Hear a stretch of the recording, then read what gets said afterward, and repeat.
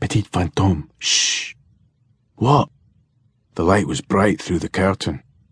Police! Hello? Police! They were shouting through the letterbox, and their voices came into the hall and climbed the stairs, so that at first I thought they were at the door to our bedroom. Minette was smoking, and she never smoked before breakfast. What's going on? Outside, she said. Look.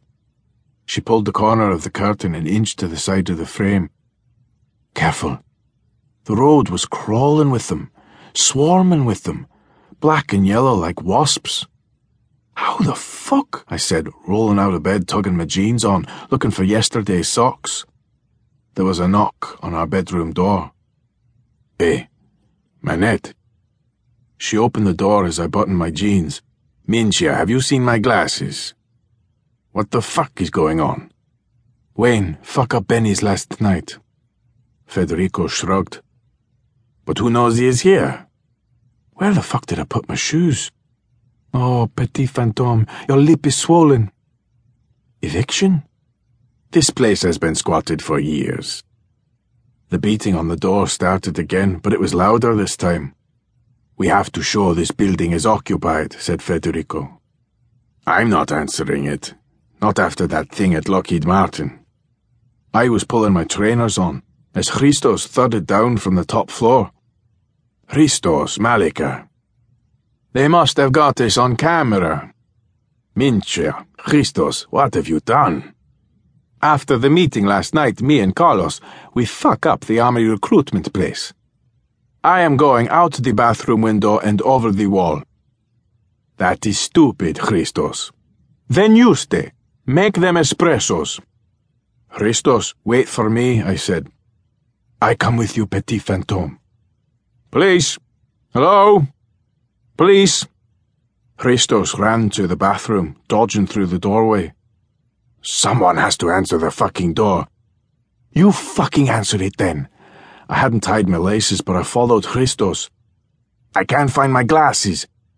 You don't need your glasses to answer the door. Petit fantôme, wait! The window was ajar, and Christos stood on the toilet seat, peeking through the lace curtain as Federico ran down the stairs, shouting, Vaffanculo, stronzo!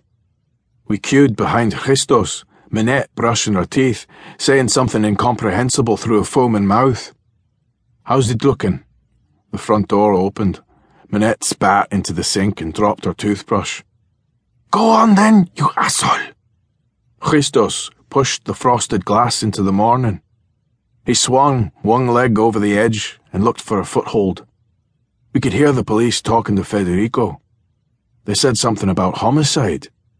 Homicide, said Minette, looking at Christos. His head was through the window, but his arse was still in the bathroom.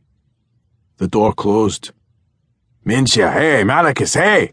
Federico ran up the stairs, arriving pink-faced in the bathroom doorway, smiling and shaking his head.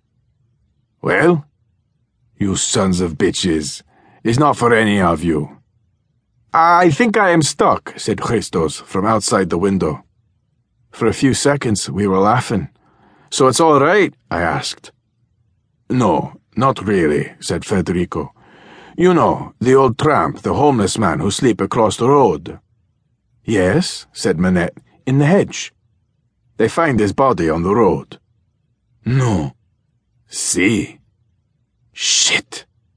Yes, it's very sad. They think it is a murder.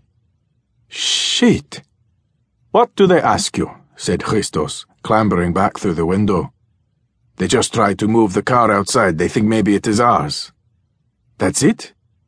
Yes. Not much of a murder inquiry. No, he said. Fucking Goronia. Minchia, I make